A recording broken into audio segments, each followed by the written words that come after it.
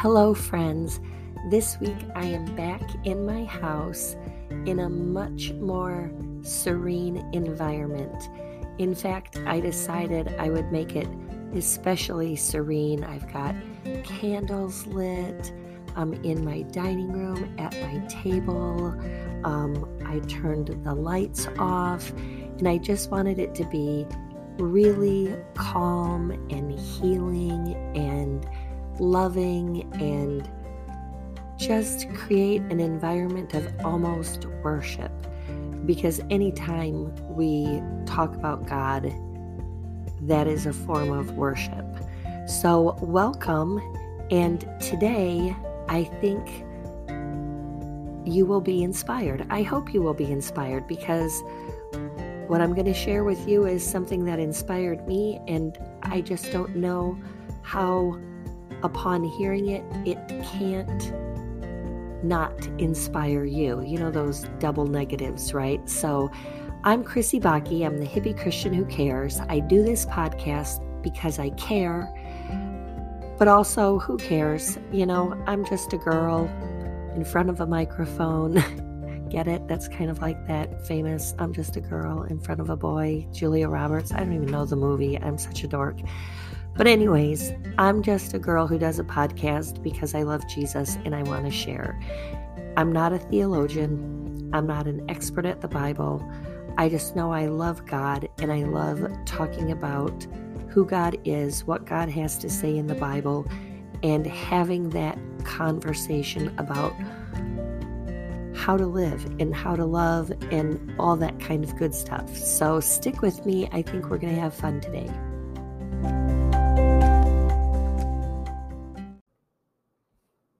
I'm already cracking up because I like how I went from, oh, I'm so serene with all these candles, to let's have fun. Fun, serene, isn't it all, isn't it all the same? No, not really, but I am trying to be chill tonight is all I'm saying. So today's inspiration came from a children's devotion book by Sally Lloyd Jones and Jago. It's Jago. I believe if it might be Yago if it is like when you pronounce a J like a Y, but I'll say Jago. I believe Jago is the illustrator, and he also, and I'm assuming it's a he. Isn't that weird? It could be a she. They also do art for a children's Bible that is phenomenal. But this is a devotion called Thoughts to Make Your Heart Sing by Sally Lloyd Jones and Jago. And the devotion that I just opened up, I was at my grandchildren's house, was called Just Because, and I'm trying to look. It's on page 78 of that book. And I don't know what the rules are for quoting people's books, but I'm giving them full credit and suggesting you buy it. So I'm sure it's available on Amazon. I tend to buy books used, though, like at thrift books and half-price books and stuff like that. Anywho, that's my story on my promotion of their book. Please don't sue me. I opened the book, and the title was Just Because with an exclamation point. When you're thinking up a reason, do you ever say, just because? God says, I love you just because. He doesn't say, I love you because you're kind, or I love you because you're helpful, or I love you because you're getting good grades, or even I love you because you love me. God says, the reason I love you is I love you. If God loved you because you're kind, that means if you stopped being kind, he'd stop loving you. Or if he loved you because you loved him, what if you stopped loving him? God loves us just because. Our God did not love us or choose us for anything in us. It was simply because he loves us. And that was a paraphrase, their words, not mine, from Deuteronomy chapter 7, 7 and 8. And I just was so inspired by this because it is so true.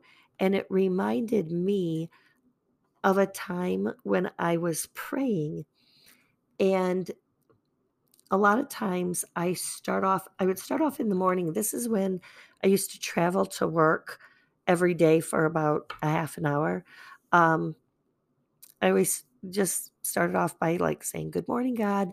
Um, thank you for being my God. You are my God and my King.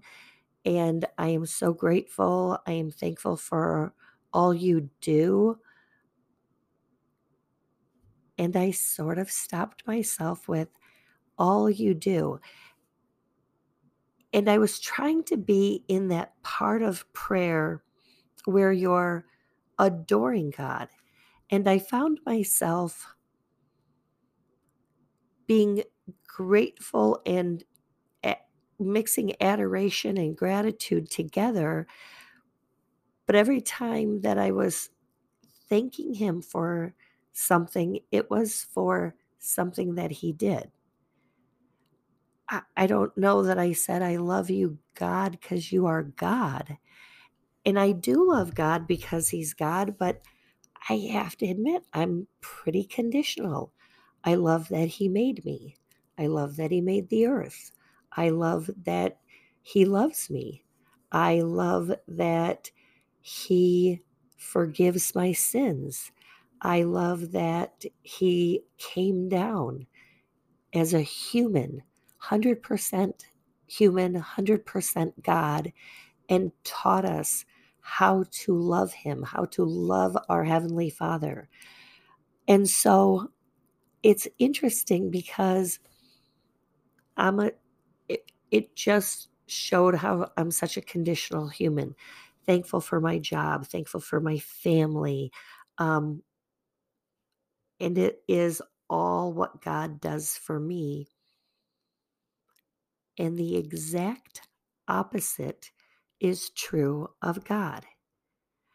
He is so unconditional. And I'm amazed at that. He loves us just because. I have completely jinxed myself with the whole, "Oh, I'm so serene and I got all these candles and this is so great." I just recorded a session and had made so many mistakes. And I just said, "I'm just not going to re record this because it's okay that I make mistakes and you'll find it funny and blah, blah, blah."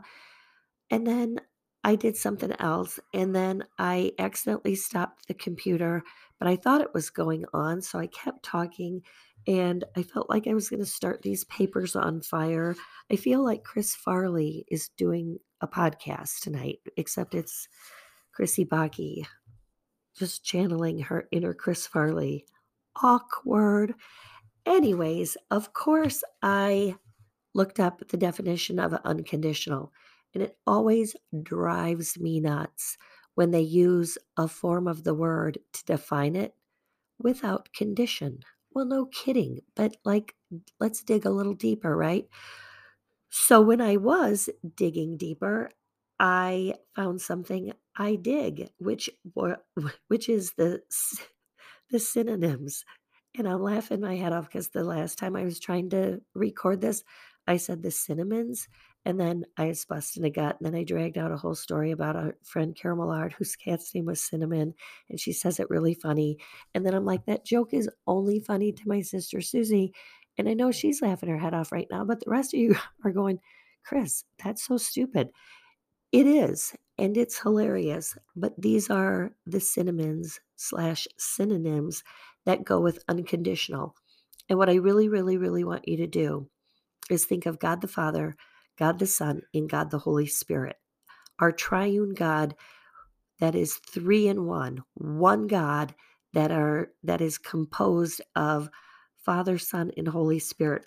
Think about the parts of God and these synonyms to unconditional. Absolute. all out, errant, blank, blooming, bodacious, clean, complete, consummate, crashing, damn, damned, dead, deadly, definite, downright, dreadful, fair, flat, flat out and out, outright, perfect, plumb, profound, pure, rank, regular, sheer, simple, stark, stone, straight out, thorough, going, total, unadulterated, unalloyed, unmitigated, unqualified, utter, and very. I feel like every one of those words could be used to describe God in a lot of different ways, and maybe some of them could be a stretch, and you might say, damn or damned, that's not God. Well, isn't it? Wasn't Jesus Christ damned to hell for our sins and dead and deadly? Yeah, welcome to a crucifixion. Yuck. And dreadful? How dreadful is it when your best friends and colleagues deny you and betray you? So much in these words that describe unconditional, that describe our Jesus. And I love that. I love that it is so absolute, that it is pure and unadulterated love for us. It isn't what we do, it is all what God did for us, and so intentional. We are intentionally made by a God who loves us. And I always remind everybody that we are created in his image. And so he creates man and woman, and Adam and Eve have the entire Garden of Eden to themselves with God. They're in relationship with God. God is there, and life is perfect. He says, eat from any tree that you want. And can you imagine? Can you imagine like all these trees that have fruit on them that you can eat anything that you want? Hello, delicious. He says, except for the tree of the knowledge of good and evil, because if you eat it, you will die. So he says, why? And it's not because he doesn't love them. He just doesn't want them to experience death. And we know that goes awry really quick. There's a serpent, there's a girl, there's delicious fruit, and the serpent's tricking her and manipulating. I saw manipulating his words. I should finish the sentence before I dive into something else. But I saw the coolest thing that said the serpent, it was on Facebook, one of those meme things, whatever. And it said something to the effect of the serpent didn't talk Eve into adultery or into killing somebody or into stealing. He convinced her by manipulating God's word. He simply talked her into not trusting God. Ouch. That is our sin. Our sin is taking our eyes off of God and not trusting him and not following his unconditional love and responding that way. And so God knew. God knew it was going to happen. And yet he still gave Adam and Eve free will. He could have created them to have sort of this um, all following, all obeying brain, but he gave them free will. And Eve and Adam made bad decisions. And he didn't stop loving them. In fact, he starts with the serpent and he says, I will put enmity between you and the woman, and between your offspring and hers. He will crush your head, and you will strike his heel. So there'll be a fight between Satan and God, and that fight would start on the cross, and Christ, his heel would be struck, so to speak. But Jesus would crush Satan's head. And when he would arrive in hell, there would be a victory dance in the end zone, because he would not be there to stay. I always like to tell youth group kids that it was like paying a fine, like paying a speeding ticket. And when Jesus, except maybe bigger than that, that was something we do that sends us to prison. And when Jesus gets to hell, he says, yep, I'm paying the fine. I'm paying the price of all of these sins that would send my people to hell and to prison. And I will just collect the keys to their cell, so that now the keys to their cell would be keys to the kingdom. And I just love that. And I used to hand out blank keys. They were always actually cut keys, but they didn't go to anything. And I just say this is a reminder that it's a key to the kingdom. And I do love that. I love the fact that from the moment that Adam and Eve sinned, God had a plan. And that plan would be between the offspring of a woman and Satan. And then he holds Adam and Eve accountable for what they have done. Loving parents hold their children accountable when they do wrong. And we don't do nearly as good of a job as God does, but we try. And so they had eaten from the tree of the knowledge of good and evil, and the consequence is death, and they would die. They also are now still in the garden, and there's another tree, and that is the tree of life. And God says, I can't have you stay here, because you can't reach out and eat from the tree of life and have eternal life, because you've eaten from the tree of good and evil and must die. And he says to Eve, there's going to be pain in childbirth, but from you will come a savior. He doesn't quite put it that way. I'm paraphrasing Krissy Bakke style. And he says to Adam, you're going to have to work the ground and life's going to be hard.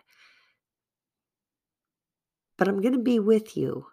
In fact, take off those silly fig leaves you put on, and he creates clothes for them. God actually makes clothes for Adam and Eve to leave the garden. Like, oh, come on. He's so good. And he promises a plan to save them from their sins and to save us from from our sins. And the amazing thing is the scriptures, the Old Testament, the New Testament, it is right there in Isaiah. Therefore, the Lord himself will give you a sign. The virgin will conceive and give birth to a son, and will call him Emmanuel. And Emmanuel means God with us. And I get sort of that these things that the prophets were saying, could people truly understand? Probably not, only through the help of the Holy Spirit. And God hasn't fully revealed himself to this nation yet. I love also, though, that those promises, and there's so many, just the Old Testament is packed full. And I would even like Google promises of Christ in the Old Testament, and it's unbelievable how many times the prophets spoke to the birth of Christ. And then in Luke 2:10, but the angel said to them, do not be afraid. I bring you good news that will cause great joy for all the people. This unconditional God doesn't just come for Adam and Eve. He doesn't just come for the Jews. He comes for all people. And he comes out of the Hebrew nation, out of the line of the Jewish race for a reason. They are his chosen people that he would speak of, so that all of this is recorded and all of this can be followed. And that's the part that is really undeniable. Like, that's the record that if anybody who trusts one of those DNA thingamabobs should trust the Bible. Okay, that was a little bit of a stretch because the DNA thing is all the science stuff. I was thinking more of the like the it's where they trace your family tree. There's a name for it, and of course, genealogy, where it's a genealogy where they've traced your family tree and they go back in history and blah blah blah. That's what I'm talking about. All of this is recorded and written down, and an evidence of these people that are in the Bible that were real life human beings and not just characters in a story. But I digress, because my point being is, from the moment God created humans, his love was unconditional. And his love remains unconditional, even though Adam and Eve sinned, and then sin would infiltrate our world. And now it's to the point that we define sins so humanly. One sin's worse than another sin. And what is sin? And is that sin? And, if you say the F word, is that a sin? Well, some people are going to say, of course it's a sin. That's a terrible, terrible word. Other people are going to be like, no, it's just a word. And it's a really good word because it has a really good F sound at the beginning and a K sound at the end. And it's, when you're really mad, it's really impactful, and yet somehow you don't say it in church, so somehow it feels kind of sinful. And I think it's the connotation, but I mean, seriously, is it a sin? Like, when we start to wonder what is sinful and what isn't, and how we have justified sin, and here we live in a world that nobody is free of sin. All have fallen short. It's a Romans verse that said, all have fallen short and have sinned, and we are all in need of God's grace. And so the cool part, though, is all is the key word. All is the word that also makes God's love even more unconditional because it's not based on if you are a Jew or not. Even though out of those chosen people came Jesus Christ, it doesn't mean that those of us who are non-Jews, which would be Gentiles, are not, Jesus didn't come for us. No, he came for all. Luke 2:10, back at it. But the angel said to them, "Do not be afraid. I bring you good news that will cause great joy for all the people." And in John 17, "For you granted him authority over all people, that he might give eternal life to all those you have given him." And it's not like all those who believe in him. And there are moments in the Bible where it does say, "For all who believe." Yep, there is that factor of accepting this beautiful free gift from Jesus, but it isn't really what we do. Because by accepting the gift, it is what Jesus has done for us that becomes what gives us eternal life. That's the unconditional love, is that Christ was coming whether you were the only person on earth or not. Um, our sin is so personal to him, and he died for each and every one of us. I like that it says, to bring it back to Adam, Romans 5:18 says, "Consequently, just as one trespass resulted in condemnation for all people, so also one righteous act resulted in justification and life for all people." Very cool. Adam makes a mistake. And I know everybody else is saying, "Well, really, it was Eve." Nope, it was Adam too. He was right there, and he was, I don't want to I don't want to say in charge of Eve, but God made Eve to be the helper to Adam. So Adam should have known better and should have been like, Eve, not a good idea. Let's get moving." And Satan, "I'm just going to squash your head." But he fell for it too. And so that sin caused condemnation for all of us because now they leave perfection. They leave relationship daily with God, as in physically daily. And now they're in a world that would become a sinful world. And because they were sinful, their offspring was sinful. And that's too bad because that got real ugly real fast. That whole Cain and Abel thing. Whoa. When they say you're raising a little Cain, that's not fun. That's ugly. So let's take a quick break and then we will try to wrap this up. And sometimes I say that and I don't wrap it up, so I'll do my best. Just circling back to unconditional, the Bible is full of examples of how Christ was so unconditional.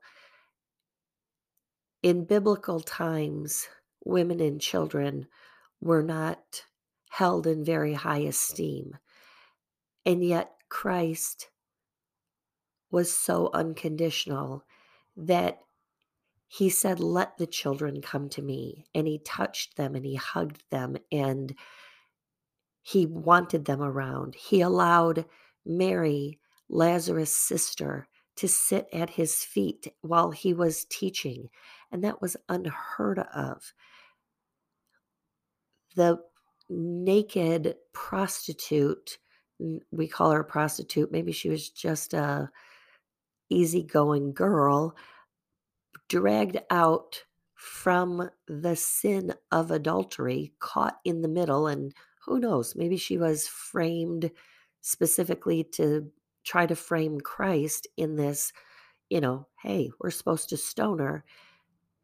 And yet he's so unconditional. And whatever he wrote in the sand that day caused everybody to drop their stones and walk away. And he says, "Does nobody condemn you?" And she says, "No one." And he says, "Neither do I," because he's an unconditional God. He's unconditional when his best friend Peter denies him 3 times. And later, after his resurrection, he would give Peter 3 opportunities to say that he loved Jesus and somewhat make up for it, because we need that. Jesus doesn't. Jesus knew Peter loved him. He knew he loved him even when he was denying him.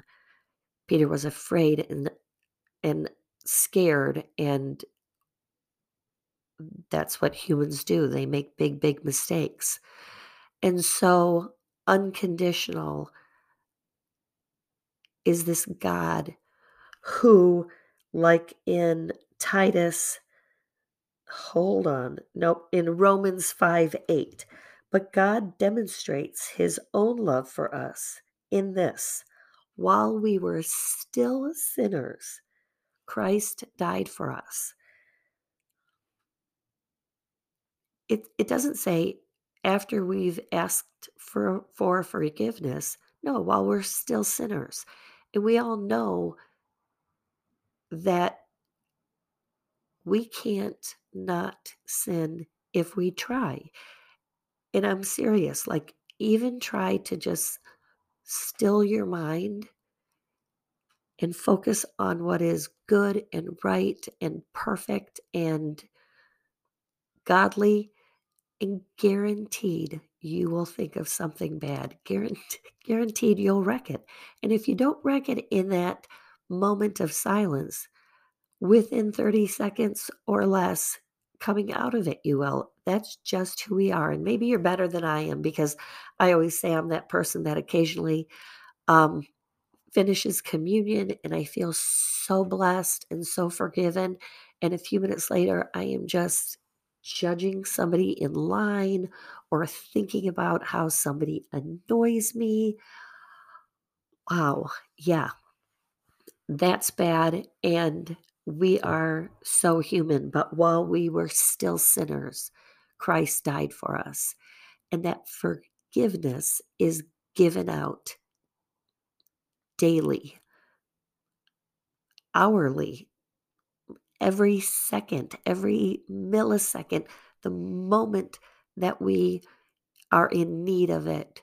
Christ is there unconditionally to give it to us. Doesn't it make you feel good? Doesn't it make you feel like I can get through the next thing, that nothing on this earth can possibly separate me from the love of Christ, and nobody's sin against me is greater than the love that Jesus has for me, and the fact that he died for that sin too.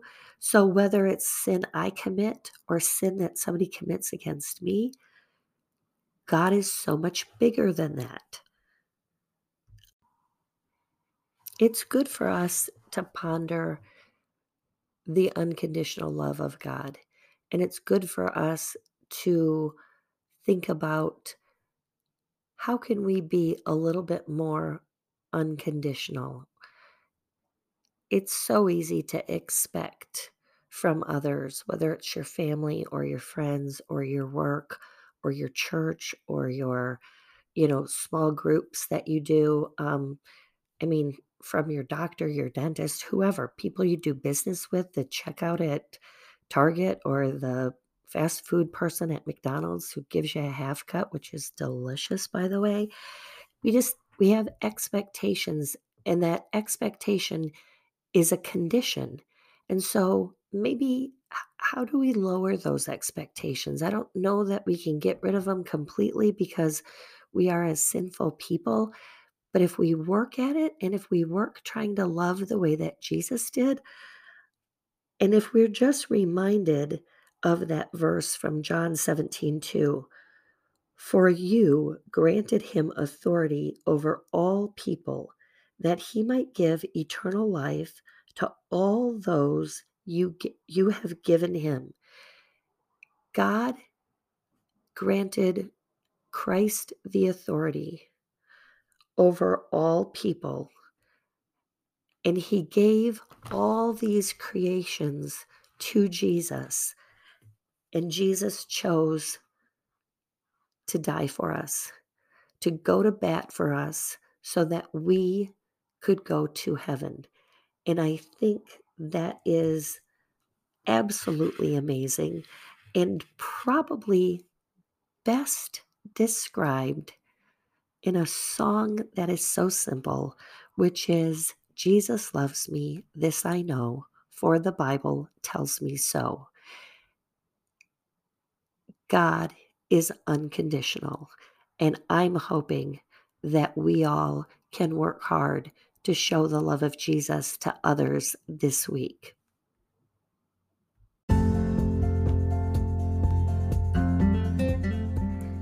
I break all the podcast rules in terms of what you're supposed to say at the beginning and the end and all the things you're supposed to do with editing. I don't care. I don't do it to be the world's greatest podcaster. I haven't been nominated for any kind of podcast Emmy or anything like that. Pretty sure I'm not even going to get the People's Choice because there's not enough of you for me to get it unless you vote 1,000 times. And it doesn't even exist anyways. I do this unconditionally. How about that? Oh my gosh, work that right in, right? Truth be told, I do it because I love it and I love you. And I am going to just say, Patty and Steve, I hope you keep listening. And Rebecca, and trying to think of other people who have recently said they listen to my podcast. I just love all of you so much. And I would be remiss not to always call out Susie, because she's my sister and she is my number one fan. Eric, Sherry, hopefully you're listening because I just called you out. So anyways, that's my story. And I am the hippie Christian who cares. You can actually email me.